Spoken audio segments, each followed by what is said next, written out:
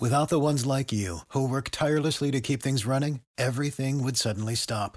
Hospitals, factories, schools, and power plants, they all depend on you. No matter the weather, emergency, or time of day, you're the ones who get it done. At Grainger, we're here for you with professional-grade industrial supplies. Count on real-time product availability and fast delivery. Call, clickgrainger.com, or just stop by. Grainger, for the ones who get it done. What's the easiest choice you can make? Window instead of middle seat? Picking a vendor who sends a great gift basket? Outsourcing business tasks you hate? What about selling with Shopify? Whether you're selling a little or a lot, Shopify helps you do your thing, however you cha-ching. Shopify is the global commerce platform that helps you sell at every stage of your business. From the launch your online shop stage to the first real-life store stage, all the way to the did we just hit 1 million orders stage. Shopify's there to help you grow. Whether you're selling scented soap or offering outdoor outfits, Shopify helps you sell. Wherever and whatever you're selling, Shopify's got you covered. Sign up for a $1 per month trial period at shopify.com/try. Go to shopify.com/try now to grow your business, no matter what stage you're in. Shopify.com/try.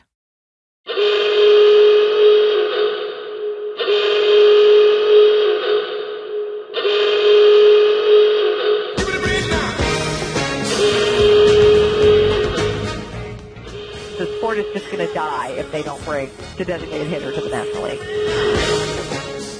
We got fresh frozen strawberry margaritas, and Terry's bringing us chips and salsa all night long. Nick's hips do not lie. Yeah, I got a MF wagon. Like, let's be real. The Washington Nationals are the world champions. Hello, everybody. Welcome to another episode of Half Street High Heat. You can find them wherever your podcasts are downloaded or sold. With me, as always, is Ray Knight. Johnny, I think this is going to be a great episode. I do. They're going to talk baseball, Johnny, and the baseball is the reason they talk and what they talk about. I think that's important to talk about baseball. And if you're a baseball podcast, you're going to end up talking lots of baseball. Well, that's awesome. Thank you very much, Johnny and Ray. Bob Carpenter with you here. And now, let's start the show. What's up, everyone? It's Nick. Amanda has bowed out of this episode because we have some important news to address that we will get to here in a bit. But I am joined by Ryan, who is back after a semi-absence last episode. He has a lot to say. We're going to get to this. It's going to be a great episode. Be sure to check out the halfstreethighheat.com website, where we have a new YouTube video profiling Kyle Schwarber, done by OPT and Tyler, our content creators. We have a bunch of new blogs by Matt, CK, and Monty. They are pumping out content nonstop, and tomorrow they're profiling Yan Gomes, who's an interesting bounce back candidate. And as always, I mean, if you're listening, you're checking out the show. So we appreciate it. And we have some new merch that dropped on the Half Street High Heat store. So be sure to check that out. Ryan, I would ask you how you're doing. And I would, talk. I had a great weekend of good eats, started by Friday night Chili's. I had a great burger. I love Chili's. I had another great burger yesterday. But we're not here to, dilly-dally. No tomfoolery, no ballyhoo. We have some business we need to address. We knew this day was coming, and it's here.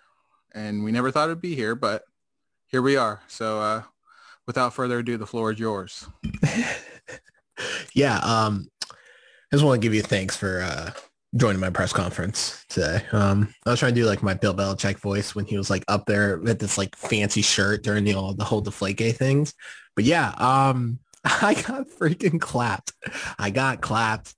I knew the day was going to come. I'm surprised it took this long. I'm a little upset that it only was for 2019. Copyright. A freaking Win video in 2019, which became a huge hit. Everyone loved the Win videos. And the Win videos is what got me down because that was my 6th strike. So my account's probably dead. I'm never going to get it back, And they said, when falls the Colosseum, Rome shall fall. And when Rome falls, the world, the great Lord Bynum. The Colosseum has fallen. The Colosseum is dead. That was Shaq. Rome shall fall as well. That was all of Shaq, right? Shaq is the Coliseum. That was me getting suspended. My account, that's Rome. And when Rome falls, the world. All of my movements are dead. I'm here announcing that right now, that my movements as of right now are dead. The Trey Turner 2021 NL MVP movement, dead. The Patrick Corbin Fury movement, dead. The birds aren't real, dead. It's all dead right now. I am currently fighting some legal issues. I cannot go into them as of right now because they're legal matters until I get my Twitter account back. Twitter support, if you're listening to this, please email me back. If I do not get my Twitter account back, it's just going to be rest in peace to all of my movements because it's not the same. There's just not, I don't know. Like creating new accounts sucks. Do not recommend it. I don't recommend anyone getting any DMCA strikes, especially 6 of them. I should have known. I should have deleted them after 5, but I did. That's on me. So yeah, all of my movements are dead. I have been clapped. I do have a new Twitter account at Shaq is dead because Shaq is dead. I think that's fantastic. Yeah, and it's going to stay like that until I hear back from Twitter support. And in the meantime, all of my movements are dead because the Colosseum has fallen. Rome has fallen. The Roman Empire has fallen. I was Caesar, and Twitter just sent me et tu brute. All right, and enough of the Rome stuff. All right, Ryan will be taking no further questions at this time. There'll be no more questions. Do you have any questions? Man, it was a good 4.5 year ride, but I agree there is a little bit of disappointment in what inevitably or ultimately got you clapped, considering there was plenty more that was unappreciated, I guess, in terms of things to piss off Twitter support. I got too big. I thought I was invincible. You know, I can honestly agree with that. Shaq kind of, you kind of plateaued. You got a little old there in the middle. I know. I didn't know what my brand was. I didn't know who I was. I didn't know what Shaq was. And I had to rebrand and find my stride. And I agree because, you hit 3,000 and you were stuck there for a while and you even dropped. Well, that's because I unleashed the war. I unleashed the war on a certain type of population. Well, this is true. This summer. And then Twitter unleashed the war and then you lost even more. Yeah. But so you did below before that. But then even when you got clapped, you're only 3,026, which is no small feat, but you plateaued there a little bit. So this is an opportunity for a rebrand. You're doing what the Nats have refused to do and you're rebuilding. Exactly. So. I sold off everything. I sold off the hedge fund, right? I got out. Yeah, I was forced out. I don't need a judge to tell me to do community service. But he did, right? This is the judge telling me to do community service. And this is my community service by giving up Shaq.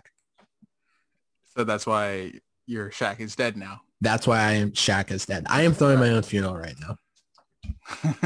Like Dan's funeral. Yeah, I mean, it's a sad day. And it was really cool to see Twitter get behind it and see how many lives you've touched. I mean, we have full-fledged, full-scale reporters tweeting about how Shaq will be back. So RIP Shaq, go check out the merch. Respect to our fallen leader.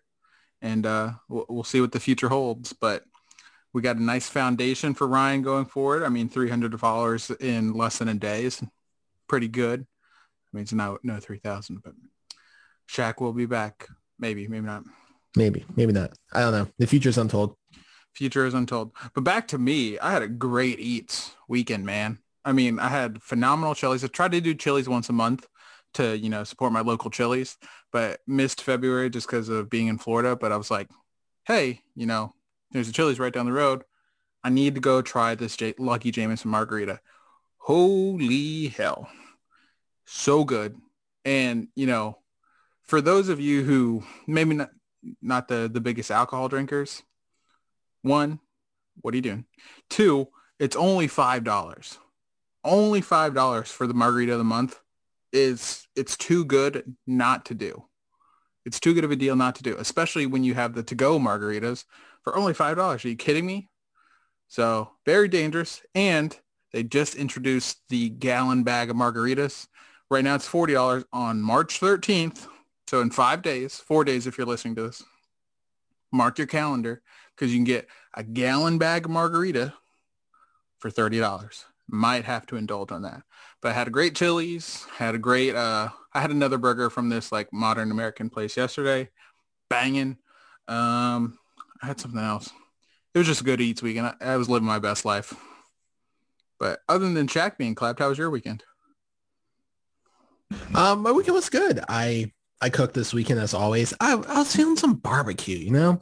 I want some delicious barbecue. So I made myself some brisket. I was going to cook it in the slow cooker for 10 hours. I didn't want to get up that early on Saturday. And two, I was missing a crucial ingredient. So I was like, whatever. I'll just throw it in the oven. I'm going to slow roast it. Came out beautiful as always. I also made a homemade potato salad. I made my own baked beans and I made some mac and cheese with it. Mwah. Voila. Also with the Jack and Coke. I did not have Chili's this weekend, but I did have Chili's the weekend before. And yeah, it was absolutely fantastic. And I'm still eating my brisket because I bought like a 7-pounder and I didn't need a 7-pounder. I could have gotten like a 2-pounder. It just looks so good. All right. So I guess normally Amanda talks about something we don't care about now, but we can get right into the weekend review. So hit us with it.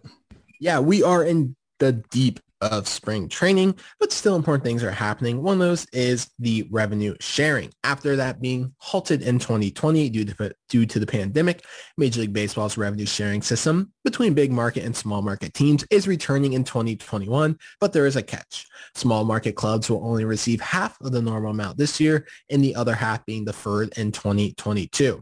The league will be covering the 2021 payments in a form of a loan, with the larger market teams expected to pay and will be back before 2024. Major League Baseball is a loan shark. Typical. Sam Dyson is suspended the entire 2021 season for domestic violence. Chicago announced today that they will allow 20% fan capacity for both the Cubs and the White Sox. Shockingly, California also announced that they will allow fans at all their professional stadiums as well. 3 big name players are currently away from teams due to breaking COVID protocol. The biggest name, Jose Ramirez. There's something about being in Cleveland and breaking protocol, but Jose Ramirez didn't blame the media for his own mistakes. Jake Odorizzi signs a contract with the Astros. Mets announced that they will begin contract negotiation talks with Francisco Lindor soon. The Braves networks Fox Sports South and Southeast launched a new network. The only issue is their new network is not covered by all TV carriers. So while you may be upset that the Nats don't have spring training games right now, you may be a Braves fan and not be able to watch regular season games. So it could be worse. This has been your weekend review, and it's brought to you in part by your local neighborhood Chili's. Nick talked about we're hammering at home on March 13th this year. Celebrate Chili's birthday with us and get yourself a gallon to go container of Chili's world famous margarita for the great price of $30 on the 13th. That's right, 1 gallon. I'll be ordering it, and you can be ordering it also. You can stop on by, or you can order carry out and pick it up, whatever works with you, and get yourself the 1 gallon to go margarita on Chili's birthday. That is on the 13th. This has been your weekend review. Yeah, kind of good timing with the Astros signing Odorizzi, because didn't they have another injury in their rotation? Yeah, they did. He was the second guy, and they immediately signed Odorizzi after that. Yeah, I couldn't remember.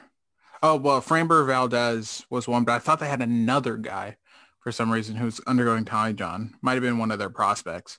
But curious to see how that team looks, because I think we all had them winning the division. So we'll see if that pitching can hold up. Oh, and I mentioned this to you guys over the weekend, but I completely forgot Justin Verlander's out for the season. We didn't mention that when we did the AL West. I just completely forgot about him. Yeah, I forgot that he had TJ as well, so he's out for the season. So we'll see. Well, I mean, he's what, like 37? Yeah, he's an old guy. Yeah, so we'll have to see how his career finishes out. But other than that, I mean, pretty straightforward. Like you said, we're in the deepest spring training. So let's get to some Nats notes from spring training. This is your weekly spring training update. The Nats are, I feel like we talk about this every week, but Mike Rizzo said today that the Nats plan to offer contract extensions to Trey and Soto soon. We've talked about this a lot, mainly because it needs to be done. So it's good to see, I guess, they're at least thinking about it and talking about it. But Ryan, what is your initial takeaway on this? Yeah, so Rizzo's exact quote was, "We've discussed internally with ownership about it. We're in the midst of making decisions on what the time frame would look like. We certainly have made and will make a long-term extension offer to both players sometime in the near future." Don't really know what that means.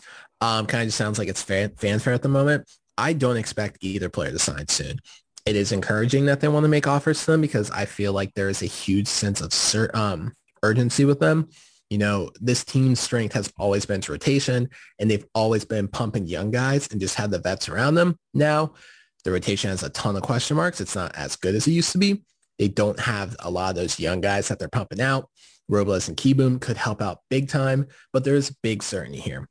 I believe that Trey Turner is going to wait until next season after free agency to sign. Why? Look who the shortstop free agents are. He's going to watch that market to see how that comes to him. I do not think his agent or his agency will let him in good faith sign before that, because when the market resets this offseason, he's going to get more. And then you look at Juan Soto, we all know who his agent is. His agent, Scott Boras. Scott Boras does not do contract negotiations. He plays you and plays every single team and links it out through John Heyman to get the most money possible. The Nats can make a contract offer. We'll see what happens, but I do not expect Juan Soto. Well, let me rephrase that. I don't expect Scott Boras to accept any contract offer for Juan Soto until he hits free agency, because Scott Boras knows what he has. If Juan Soto keeps up the pace he's on, he's going to get well over $400 million. He's not going to get $500 million like I saw that article last week. That's asinine, but he could get $400 million if he keeps this up. Scott Boras knows that. He knows he has a special player. He's going to make sure Juan Soto hits free agency. Yeah, and with Trey, you hit the point that I was going to bring up. Like, for the Nats, they already missed window one, I guess, to get him signed before anyone signed an extension, and they missed that window when Tatis signed his. Granted, his was, groundbreaking, because we've never really seen that. I mean, yes, Stanton did, and I guess Harper did, but for someone with as little experience as Tatis, it was groundbreaking. So I think that might have caught the Nats by a little off guard.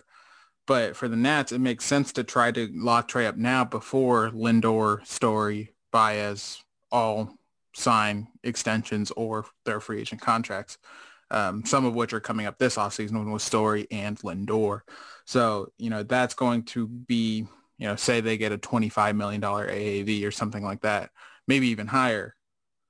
If, Trey doesn't have any competition at the shortstop position for the 2022 free agency class, he's going to get that money, even though he might not be on the same tier as Story or Lindor. He's close, but he might not be on the same level. So it benefits the Nats to try to sign him now. But Ryan, as you said, it benefits Trey to wait.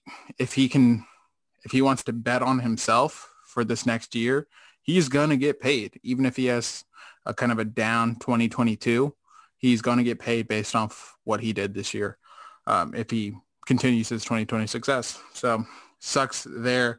As for Soto, I don't think there's really anything the Nats could do short of a Mike Trout-like extension, which they could do if they really wanted to, but it's going to take that level of here's what you deserve, take it, stay here, which the Nats have not really been known for. Yes, they extended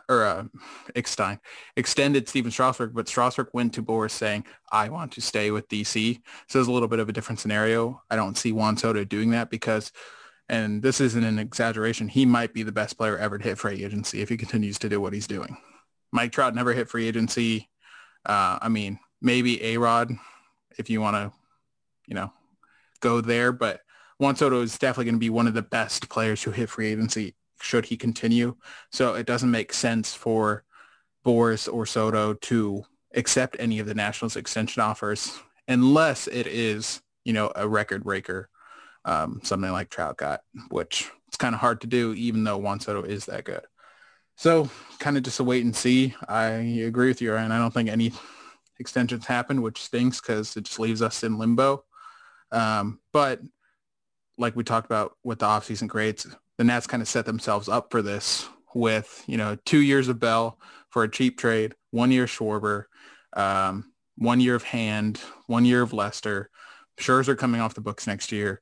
Like 2021 is going to be, or off-season 2021 going into 2022 is a little bit of a reset. So it kind of gives them an opportunity to take a step back and look at what they're doing. So that way, if they do need to pivot and go in a different direction, they can. All right, moving on.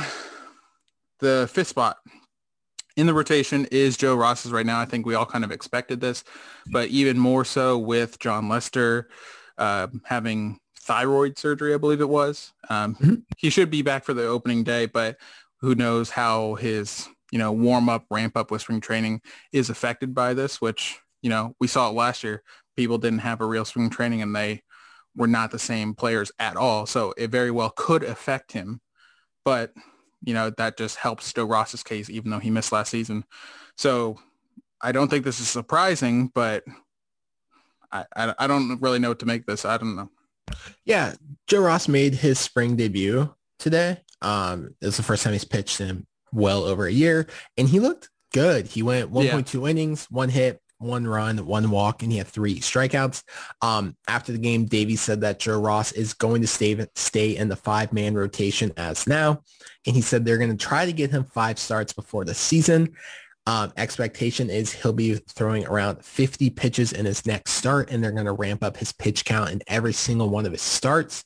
Erick Fedde and Austin Voth have recently come out of the bullpen in spring training, and they're going to keep doing so. It appears that they're going to let Joe Ross finally have one thing and just let it ride, and let Erick Fedde and Voth battle for the long man rotation, which is the right thing because Erick Fedde has looked terrible. He's looked really bad this spring training. I know spring training does not matter, and a lot of guys are overperforming in spring training right now because there's absolutely nothing to do this spring. There's nothing to absolutely do this winter. All there was for guys to do was to work out and train. All these guys are in great shape. They're going to be overperforming for what they really are. Erick Fedde, unfortunately, did it. He stinks. So he should be coming out of the bullpen, and it's Joe Ross's time. Hopefully they finally let him stick instead of just giving him 2 starts and sending him over to this place and that place. Let Joe Ross fly. Yeah, it's been so long now, you kind of forget that's how Joe Ross's tenure in the MLB has gone with the Nats. It's been anything but consistent, and it's not necessarily due to lackluster performance. It's because the Nats haven't really given him the opportunity to stick in one role. Like you talk about Carter Kieboom, he was brought up last year, made the opening day roster, but wasn't the starting third baseman, and then he didn't get regular ABs, and he had serious regression from what we saw in a brief sample in 2019. So it's the same thing can be applied to Ross. So this is great news in that regard. You're absolutely right.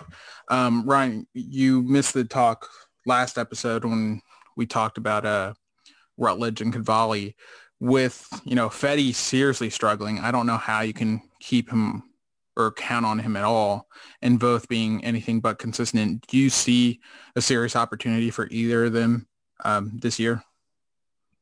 Things have to go very, very, very wrong if either of them come up this year. I don't think they should touch the majors. I think they should just be fine tuning. The Nationals keep calling up their guys way too early, and it kind of ruins their development. Just let these guys go in the minors. Let them be. Just let them go. If they're worried about depth, go sign, what's his name? He was literally just here. Anibal Sanchez, like a minor league contract. There's cheap vets out there you can sign. Just let your young guys be. Let them keep developing. Did Teheran sign? I think he just did a workout for a bunch of people, actually. Yeah, because I know him and Sanchez were working out together, but those are 2 veteran names right there that can eat innings should anyone go down. But considering we don't really have, I think if a spot in the rotation opened up, I think both would get the first shot, and then probably Fedde. But Fedde only has 1 option left, so if he doesn't make the team, then you're kind of stuck with when do we call him up, knowing we might inevitably call him or put him back down once so-and-so gets healthy. So it's just something to keep an eye on. But the weirdest news of the weekend, and it's a bummer that Shaq got clapped when he did, because I feel like part of the reason Shaq got clapped was he was on to something big. I was Jeremy all Jeffress. this story. Yeah. I know what Twitter's doing. You were too close to something big and Twitter clapped you for it. And that's just wrong. Where's the freedom of the press? It's absolutely unreal. The press is, I mean, that's just a whole separate topic. I am being persecuted. But this is the weirdest news because you don't cut someone this early in camp unless something happened. They announced that they cut him for personnel reasons, not personal reasons, personnel reasons, which was very odd. Jeremy Jeffries tweeted before it was announced that his agent ruined his life. I was like, this is very odd. So I went through it, finds out the guy he tagged, who said it was his agent, hasn't been his agent since 2019. He also posted some very, very weird TikTok, which, by the way, I found first. Posted some very weird TikTok of him like talking about how hard it is to be an agent, like there's no money in it and everything. It was very odd. So my thing is, I think his agent kind of like planted some seeds about Jeffrey's past issues, which, by the way, is just marijuana. Like that's not really an issue, but I feel like there's something that happened with his agent, and I was onto it, and Twitter knew that. The FBI knew it, just like with Birds, and they clapped me. It's weird because Rizzo asked about again, did not give a lot of information. He said they're just going to keep it at that, just personnel reasons. So something happened behind the scenes because it's very uncharacteristic for people to get cut this early in camp, especially before he pitched. Usually if it is, it's an injury, something else like undisclosed, but I don't know, something happened, especially like my first thought was like, oh, domestic violence or anything like that. But then it turned out there was kind of just a petty Twitter feud going on. So I was like, I don't really think that's it. Because if it was, the Nats will release a statement about it. So the fact that they didn't says it's kind of something weird that like isn't that big of a deal, but one they clearly did not want any part of in the clubhouse. So they're like, you're out. Do you think this had anything to do with the reason he only got a minor league deal? Because that was kind of surprising. I mean, we saw freaking Sam Clay get a guaranteed 1 year, $1 million deal for a major league contract. But Jeremy Jeffress, who was a finalist for NL Reliever of the Year just last year, granted an abbreviated sample, but with how volatile relievers are, I would have expected him to get something guaranteed and not a minor league deal, a week before spring training started. So do you think these two are connected? Oh, 100%. Like I thought that was the issue. I feel like he was mad at his agent because he was a reliever of the year nominee last year, mad at his agent for only getting him a minor league deal. But then it turned out that wasn't his agent. So I feel like there's still some type of anger about the fact that he only got a minor league deal and not the type of deal that he wanted. So I think that's definitely possible. Yeah, this is just the weirdest news. And Rizzo this broke, I believe it was Saturday, and Rizzo has been asked about it multiple times since then, and he has declined to go any further. And Jeffers just, says he's innocent, and his agent former agent just gets defensive whenever anyone tags him in anything on Twitter. So super, super weird. I know we were all pretty excited about the possibility of Jeffress joining an already pretty solid bullpen. So now that dream is dead. So we'll have to see how it shakes out. But Wander Suero has been looking good, so that kind of helps minimize that damage. But moving on, before we get to our AL Central division preview today, we got to talk Manscaped. We talked about it before. Going to continue talking about them. We're hammering down the promos this episode. Fellas, it's getting a little bit warmer. It's supposed to be above 70 this week.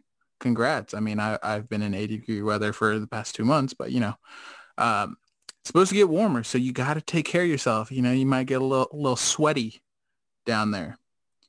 You got to use the Crop Reviver. It's a spray-on toner for your balls. Yes, it is. It's made with soothing aloe and witch hazel extracts that will give your balls a boost. Dude, keep everything fresh down there. You don't want it swampy or sweaty. Keep it fresh. There's also the Crop Preserver, anti-chafing ball deodorant to keep your balls from sticking to your legs. And sorry, my ad read just refreshed. But guys, you have to do this. We use it. Manscaped sends us stuff every month. It's life-changing. You don't know you need it until you use it, and then you don't want to be without it, especially if you're going anywhere. Just even going for a stroll down the street. You need it. You will thank me. You will thank Manscaped. We got you covered. Go to manscaped.com. Use promo code HSHH20 for 20% off and free shipping. You will not regret it. You get 20% off your entire order. I mean, everyone has had an experience where they've gotten a promo code. They're like, hey, let me go to this website. And then you end up finding something you want. It's happened to all of us. It'll continue happening to us. It can happen to you now. Go to Manscaped, check out their amazing products. Amazing. Whether it's apparel, comfy boxers, any of the products I just described, or you just want to go classic with the lawnmower. There is a product for you. So we encourage you to go check it out today. HSHH20 on Manscaped. And as I mentioned earlier, check out the Half Street High Heat shop. We have some brand new merch that just dropped today. It'll be on sale for the next 2 days. 2 days. So if you're listening to this on Tuesday, Thursday, the sale ends. So be sure to check it out. Get it on sale. There will be sales later in the month, but this is the one you want. Get it while it's hot. I promise you, you're going to want to rep your favorite podcast. Ryan, you ready to get into this? Let it ride. Let it ride. All right. So we're going to start with the, one of the most hyped teams. Their hype has kind of died down because a team like the Padres has obviously made all the moves they've made. A team like the Blue Jays, who we'll get to in a future episode. I believe it's next episode. A team like Blue Jays went out and made a big splash, George Springer. This team was considered to make, be in the running for big splashes. But they hired a racist head coach. I think that's fair. Racist manager. And, one of the biggest douchebags in the locker room to play right field. And that is the Chicago White Sox. Ryan, what is your opinion on the White Sox for this year's AL Central? Yeah, the White Sox have gone through a pretty brutal 3-year rebuild. They did absolutely stock up their farm system in that 3 years, and it's paying dividends. They're showing that now they're building themselves into a World Series contender. They went out and they did get La Russa, who I think is a terrible hire, but that was them signaling that, hey, we're going to get a veteran coach to help with this young team. They entered the offseason. One of their biggest needs was starting pitching. So they signed Lance Lynn. He's joining Lucas Giolito, Dallas Keuchel, top of the rotation. And they also have a ton of young talent with Dylan Cease, Michael Kopech, and Reynaldo Lopez, just to name a few. So the rotation is young, and it is very, very deep with all the arms they have.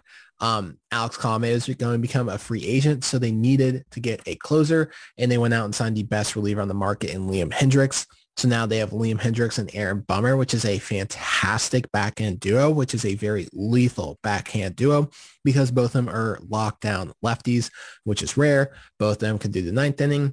Both of them can do 8th inning, and they both do multiple innings. So Hendriks is a righty. I thought he was a lefty. He's a righty. Even but better. I also forgot that the White Sox signed Hendricks, and I was saying Adam Eaton was their biggest signing of the offseason. So I look pretty dumb too.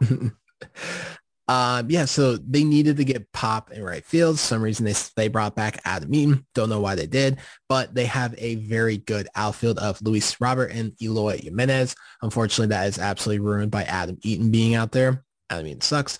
They didn't sign a designated hitter, so they're going to be turning in-house for that. But they do have some pretty good options with Zach Collins and Yerman Mercedes as well. And a backup catcher with James McCann leaving. They're going to their 2016 first round pick, which is going to be a fantastic addition. They're very excited about him. All in all, it was a good offseason. It's one that was signaling that they are ready. It was kind of like the Padres did a couple of years ago, signaling that they are ready to compete. They're in a division that is completely wide open. And because of that, they are going to make a run. I don't think they're going to be nearly as good as everyone thinks they are. I think they're a year away, but I can see 85 to 87 wins this year for the White Sox, which would be fantastic considering how bad they've been. Yeah, I agree. admittedly, I forgot they signed Liam Hendricks. I was thinking more towards the lineup because we heard them in talks for George Springer and Marcell Ozuna, like one big bat, and the biggest bat they signed was Adam Eaton, who just terrible. It's very telling. Adam Eaton obviously started his career or, played the majority of his career prior to the Nats with the White Sox. Obviously, we all know how that trade unfolded, Goes back to the White Sox. And he had some productive years with Chicago. And you would have thought that there would have been at least somewhat of a warm welcome. But there was absolutely not. And that's just telling. Like, for all of you Eaton truthers, that's the trump card. When the team that had him first does not want him back, and they got him for the good years, that's all you need to know about a player's character. But as far as the rest of the team, the biggest thing going for them is just how bad, or as you say, wide open the rest of the division is. I mean, the Indians are going the complete opposite direction. I mean, we talked about the Cubs last episode getting worse every single year. From 2016, the Indians are doing the exact same and shedding important players in the process. But the White Sox have a serious chance, and they've made some great moves. Lance Lynn to shore up the kind of three-headed monster they have going on in the rotation. And as you saw with the Nats, I mean, if you have three workhorse pitchers, you can get stuff done if your offense is good enough. And there's reason to believe that, Eloy Jimenez and Luis Robert can kind of carry that, offense. And they have people like Yasmani Grandal and Jose Abreu, MVP, to kind of round that out. So, they could make a run should their pitching be, as expected or as they hope. So I think, somewhere around 88 wins is pretty reasonable. But if they do break 90, I wouldn't be too surprised considering they do play the Tigers. And should the Royals sell, which it looks like they're going to do, that's, very easy padding to their win totals as well. So they're still an exciting team. I wish they didn't sign or didn't hire Tony La Russa. That makes zero sense to me. But, it is what it is. It's kind of like, an 80-year-old guy driving like a Lamborghini. Just doesn't make sense to me. But we move on to the next team, and that is the Cleveland Indians, who we just mentioned. They traded away Francisco Lindor in the offseason.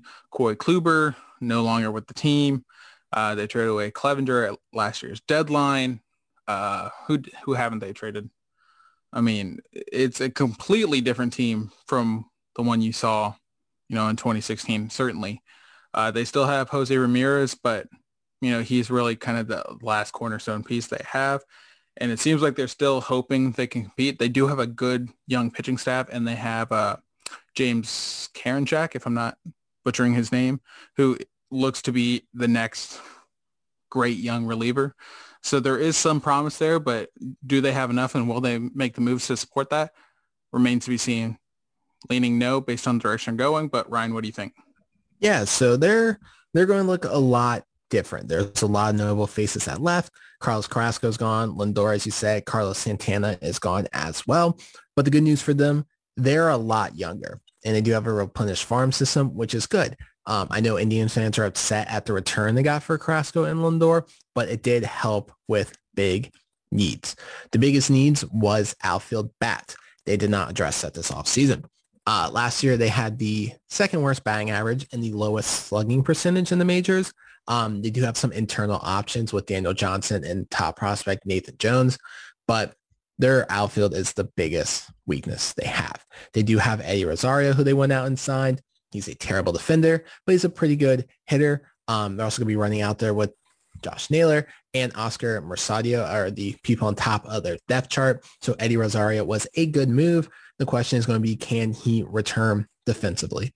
They needed bullpen help as well as they parted ways with Brad Hand. As you already mentioned, though, they have James Karinchak, however you say his last name, Emmanuel Clace, and Nick Wintergreen at the back of the pen. And then they went out and they did sign. They lost Oliver Perez. That's my fault. They did not sign him. So their bullpen, again, is questionable. But the good news is, so is every other team in baseball's bullpen. Their infield, again, needed help. Cesar Hernandez was a free agent. They did bring him back, which locked down second base. Ahmed Rosario is going to be their shortstop of the future, who they are very excited about. You take them to, and you add in Jose Ramirez, who's a young stud. That is a pretty solid infield. The infield is going to be the strength of the lineup. They also have a very, very underrated catcher in the name of Roberto Perez. Overall, it's a solid team. They are going to be able to feast off the worst teams in the American League. I do think they get to 85 wins. I don't think they'll win the division, but I think they're going to be right there around where they're going to try to make a move and try to go for it at the deadline. So I do have them winning 85 games this season. Yeah, I don't think I would be totally surprised if they won the division because they do still have a young foundation, and it seems like they're trying to model the Rays' success in a way, just trying to get the most out of these young underpaid guys while they can, and then flip them for more prospects and wash, rinse, repeat. But it's just a matter of will they make the moves to support that. Like I said, I don't know. I think I have them a little bit lower than you do. I have them around 82 wins, just because I don't see this ownership group putting the pieces in place to help them succeed and help them get over the hump. Unless, this starting staff goes crazy, which, very well could happen with Zach Plesac and what's the skinny dude's name? Help me out, Ryan. He made his debut last year. Which one? Skinny dude. God. Oh, that's going to bother me. They had a debut. Is it Tristan McKenzie? Tristan McKenzie. Thank you. I was thinking Travis. No, Tristan McKenzie. Thank you. Zach Plesac and Tristan McKenzie are real. Zach Plesac, you will know, is the one who went on that COVID rant in his car with no seatbelt after he got busted for breaking the protocols. Super weird situation, and that's ultimately what led to Mike Clevenger being traded as well. So something to monitor with his character and COVID protocol still in place. But that rotation is still very good, and they do have young, exciting pieces in place. So certainly a team to watch. Moving on. So this is a team that has come out of the AL Central a few times over the past couple of years, but another team that has very notably failed to get over the hump in the ALDS, and that is the Minnesota Twins. They lost Jake Odorizzi.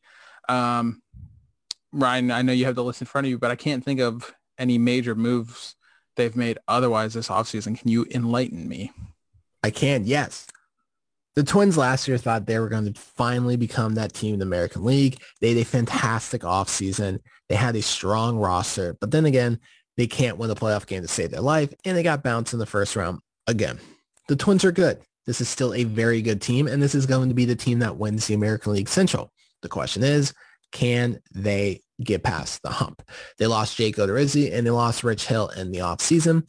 They added Jay Happ to a one-year deal, and they also have young Arm and Randy Dobnak to close out the rotation. So they have a pretty good rotation with Kenta Maeda, Jose Barrios, Michael Pineda, Jay Happ, and Randy Dobnak. That is a strong rotation with a lot of good proven arms in it. Their bullpen also faced a lot of question marks. They lost Trevor May, Tyler Clippard, Mike Whistler, and Sergio Romo. And they also have some young guys that they're developing, but don't really know what they have in them. So they went out and they made some pretty good moves on it. They did sign Alex Colomé, which was a fantastic move, and that does not hurt having a pretty good reliever in the back of your bullpen. Admin with some good young guys. They do have a lot of question marks in it, but like I said, most bullpens in baseball are bad. So right now, their bullpen is their biggest weakness. They did bring back Nelson Cruz, which helps boost the lineup, which was already good, even more. They did lose Marwin Gonzalez, which kind of hurt, but they have some good guys that are going to be back healthy. Josh Johnson, Byron Buxton, Jorge Polanco should be as well. They did go out and sign Andrelton Simmons to play shortstop. So they added the best defensive shortstop in the game and someone who's slightly underrated.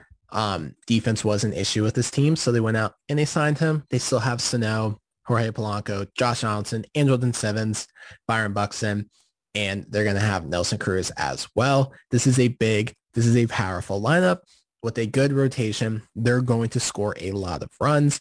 That has been the case the last couple of years. They're going to continue that, and they will win the American League Central with 89 wins. I don't think any team in this division gets to 90 this year, but if one does, it'll be them.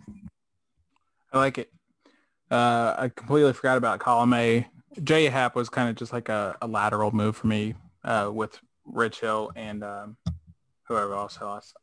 But, this is the team that led the MLB in home runs in 2019. And didn't they set the single season mark as well?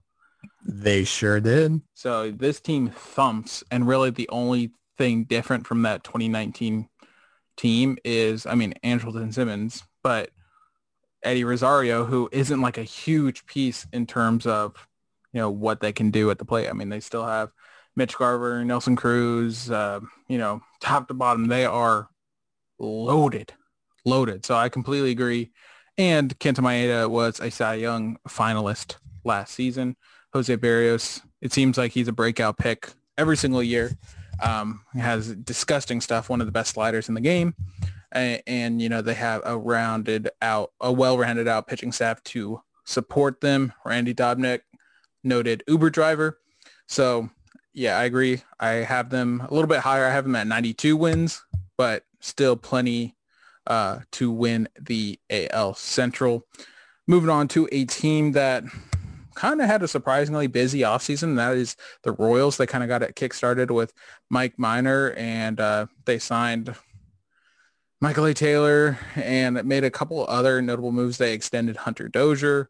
They have Jorge Soler, who seems to have finally kind of broken out a little bit, had 40 home runs in 2019. So this is kind of turning into a little bit of a young, exciting team. But do you think they can compete for the AL Central? I do not. The Royals are a couple years away, and if I had to compare them to any team, it would be the Marlins. They had a pretty decent offseason, and they have a kind of a team that you don't really consider anything or even think of, but on paper, it's not that bad. It's not great. They're not going to win 80 games, but they're going to be tough out. They're not going to be a steamroll like the Tigers are, like we're going to talk about shortly, but they had a pretty good offseason for a team that was pretty tough financially. Outfield was a pretty big need for them. They signed Michael A. Taylor to help defensively. He's going to be competing with Franchy Cordero to get the center field job. It's believed that Michael A. Taylor is going to be the fourth guy there. Whit Merrifield is going to patrol right field. And then they also have Edward Olivares and Nick Heath to help with the experience. Their bullpen was a fantastic strength in 2020, which is a surprise. They had a fantastic bullpen. They did lose Trevor Rosenthal, but they brought back Greg Holland, and they have on paper a good staff. They have Scott Barlow, Tyler Zuber, Jacob Eunice, and Greg Holland. That's a pretty good bullpen. They also have Wade Davis, who absolutely forgot how to pitch when he went to Colorado, but this was a strength last year. Their starting pitching is bad. That is the biggest weakness on this team. Their starting pitching is not good. Their rotation is very, very weak. It's Brad Keller, Danny Duffy, Brady Singer, Mike Minor, and Chris Bubik. That's not a good rotation. They also don't really have a lot of depth either, so they may still look out for those veterans who can help with their depth. And then they non-tendered Michael Franco, which was kind of surprising considering he had decent numbers. So third base is a weakness for them. They have some guys who are worth watching. They're going to surprise some people.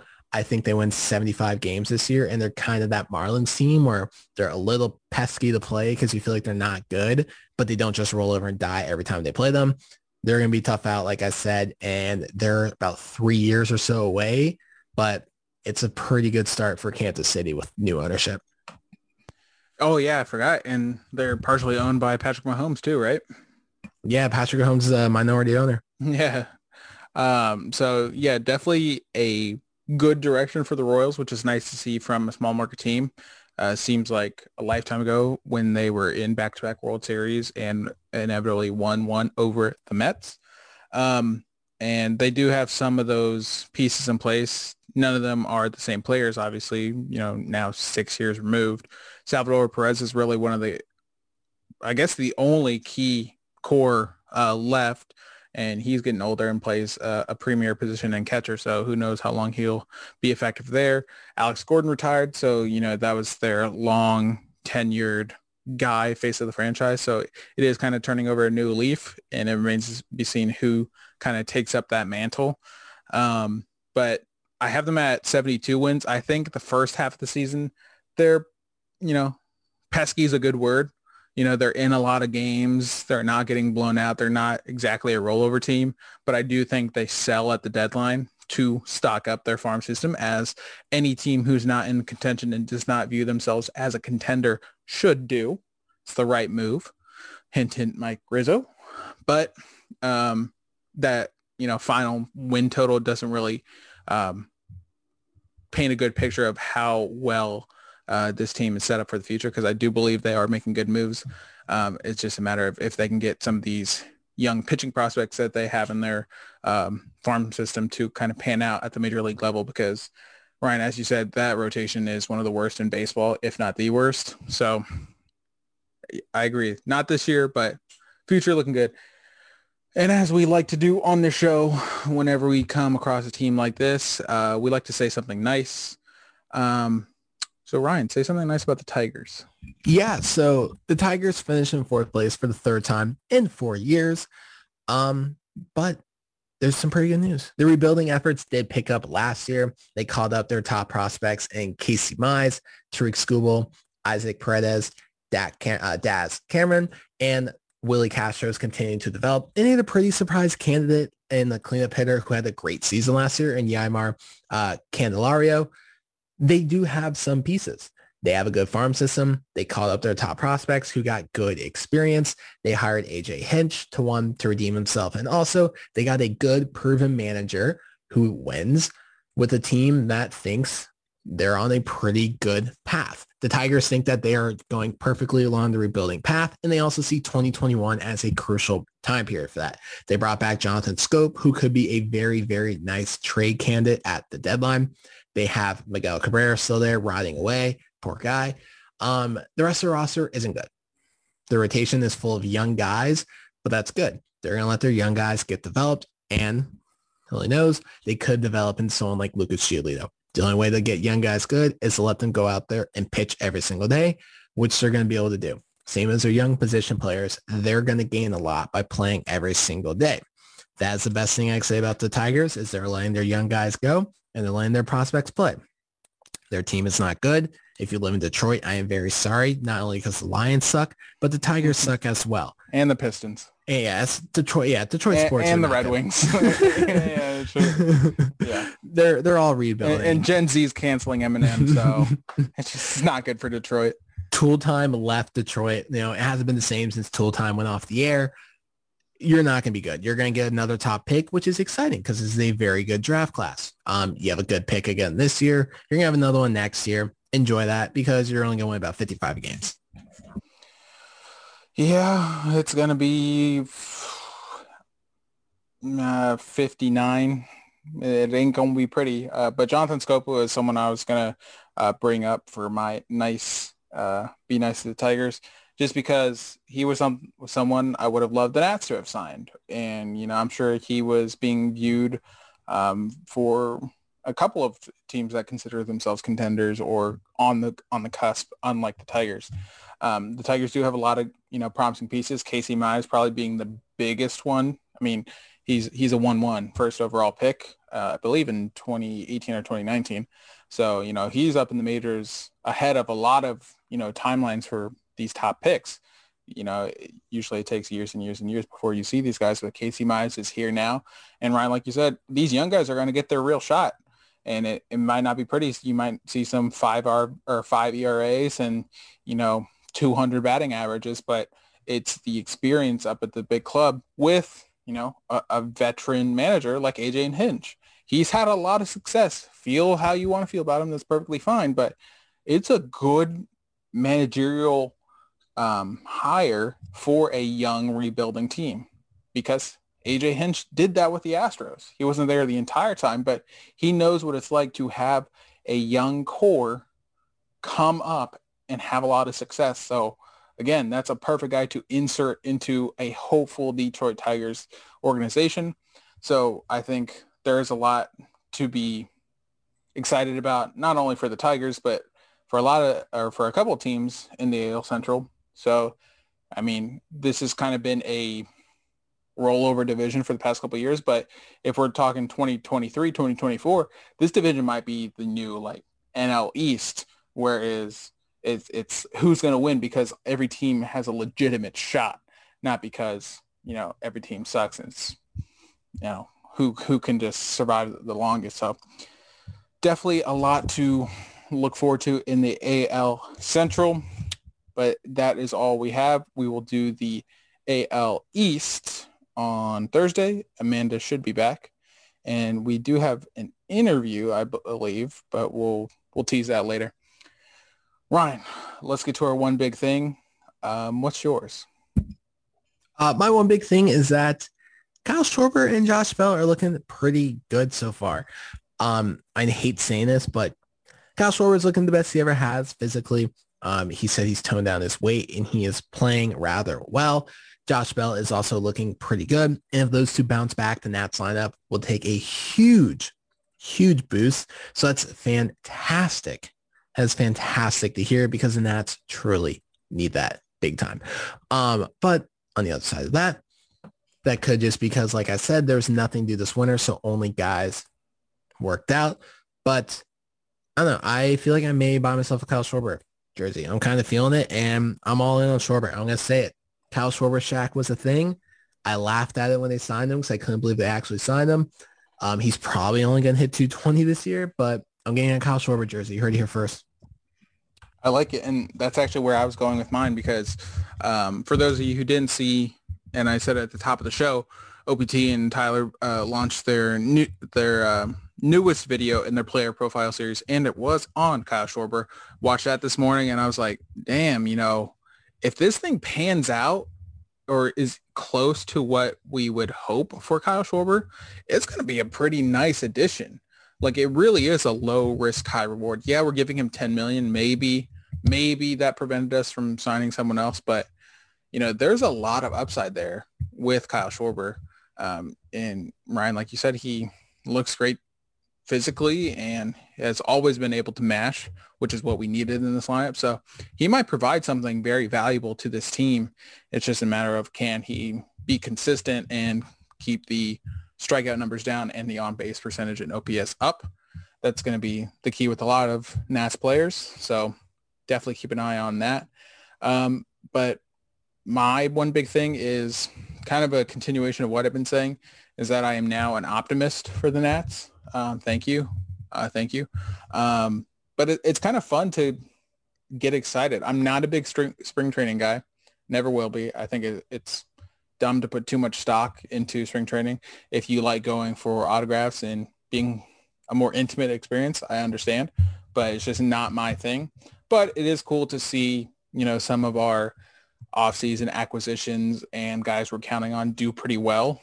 So, I'm going to let myself enjoy it while it lasts, because as we've seen with the Nats in the past, it may not last all that long, especially with our April schedule, which we will get to when we get to our season predictions and Nats episode here later this month. But Ryan, that does it for our first episode without DC Nat Shack. How you feeling? I'm feeling good. I feel like I'm a new person. It's a little toasty in my room right now, though, so I had to turn my fan on. So that's always been a thing. But yeah, I'm a new person. I've turned a new leaf, and Shaq is dead. Make sure you get some Manscaped ball deodorant so you don't get too toasty down of course there. I will. I'm going to use it with my gallon margarita to make sure I'm nice and cool. Man, we are living. All right. Amanda will be back on Thursday. For those of you that missed her, it will not be I was going to say all DC Nat Shack episode, but I can't even say that anymore. But be sure to check out the website at halfstreethighheat.com. Follow us on Twitter, all the handles. Ryan's new one is at Shaq is Dead. So if you see that on the website, don't be alarmed. Ryan's alive. It's just Shaq that's dead. And be sure to check out the newest profile on Yan Gomes tomorrow morning. You can find that on Twitter and the website as well. Until Thursday, catch you later. Later. I don't say it like that. There was one time I said it like that, and well, it's really you. You do that all the time. I don't say it like that. Later. That's how you say it. You say it exactly like that. Not anymore. There was one, I know the exact time when I said it because I was trying too hard to have a sign-off phrase, and now I literally just say it now. But you put so much emphasis on it. This is why Shaq is dead. I'm saying. There's a new breeze blowing off the banks of the Potomac. A new team's mowing down the ranks of their opponents. The Nationals are smashing balls so that the commentator who has the calls has passed the wall to see you later. Let's go, Nats. We've got a game to play. We're gonna win today. Let's go, Nats. We're gonna score for score. We're gonna win for sure. So call your local congressman. We need another monument. The Nats are rolling on to win. We're holding DC. Let's go, Nats.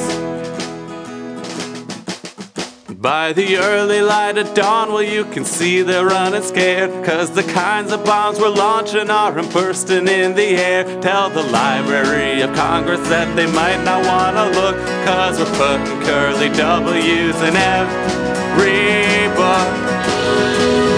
Let's go, Nats. We've got a game to play. We're gonna win today. Let's go, Nats. We're gonna score for score. We're gonna win for sure.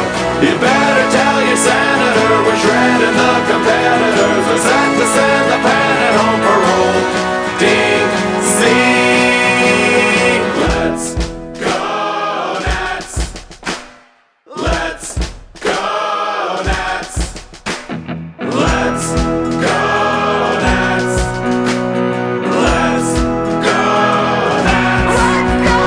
So raise and tell the president we hold this truth self-evident. The Nats are gonna represent Virginia up to Maryland and old DC.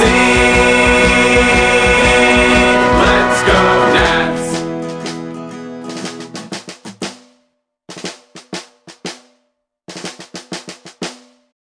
Without the ones like you, who work tirelessly to keep things running, everything would suddenly stop. Hospitals, factories, schools, and power plants, they all depend on you. No matter the weather, emergency, or time of day, you're the ones who get it done. At Grainger, we're here for you with professional-grade industrial supplies. Count on real-time product availability and fast delivery. Call, click Grainger.com, or just stop by. Grainger, for the ones who get it done.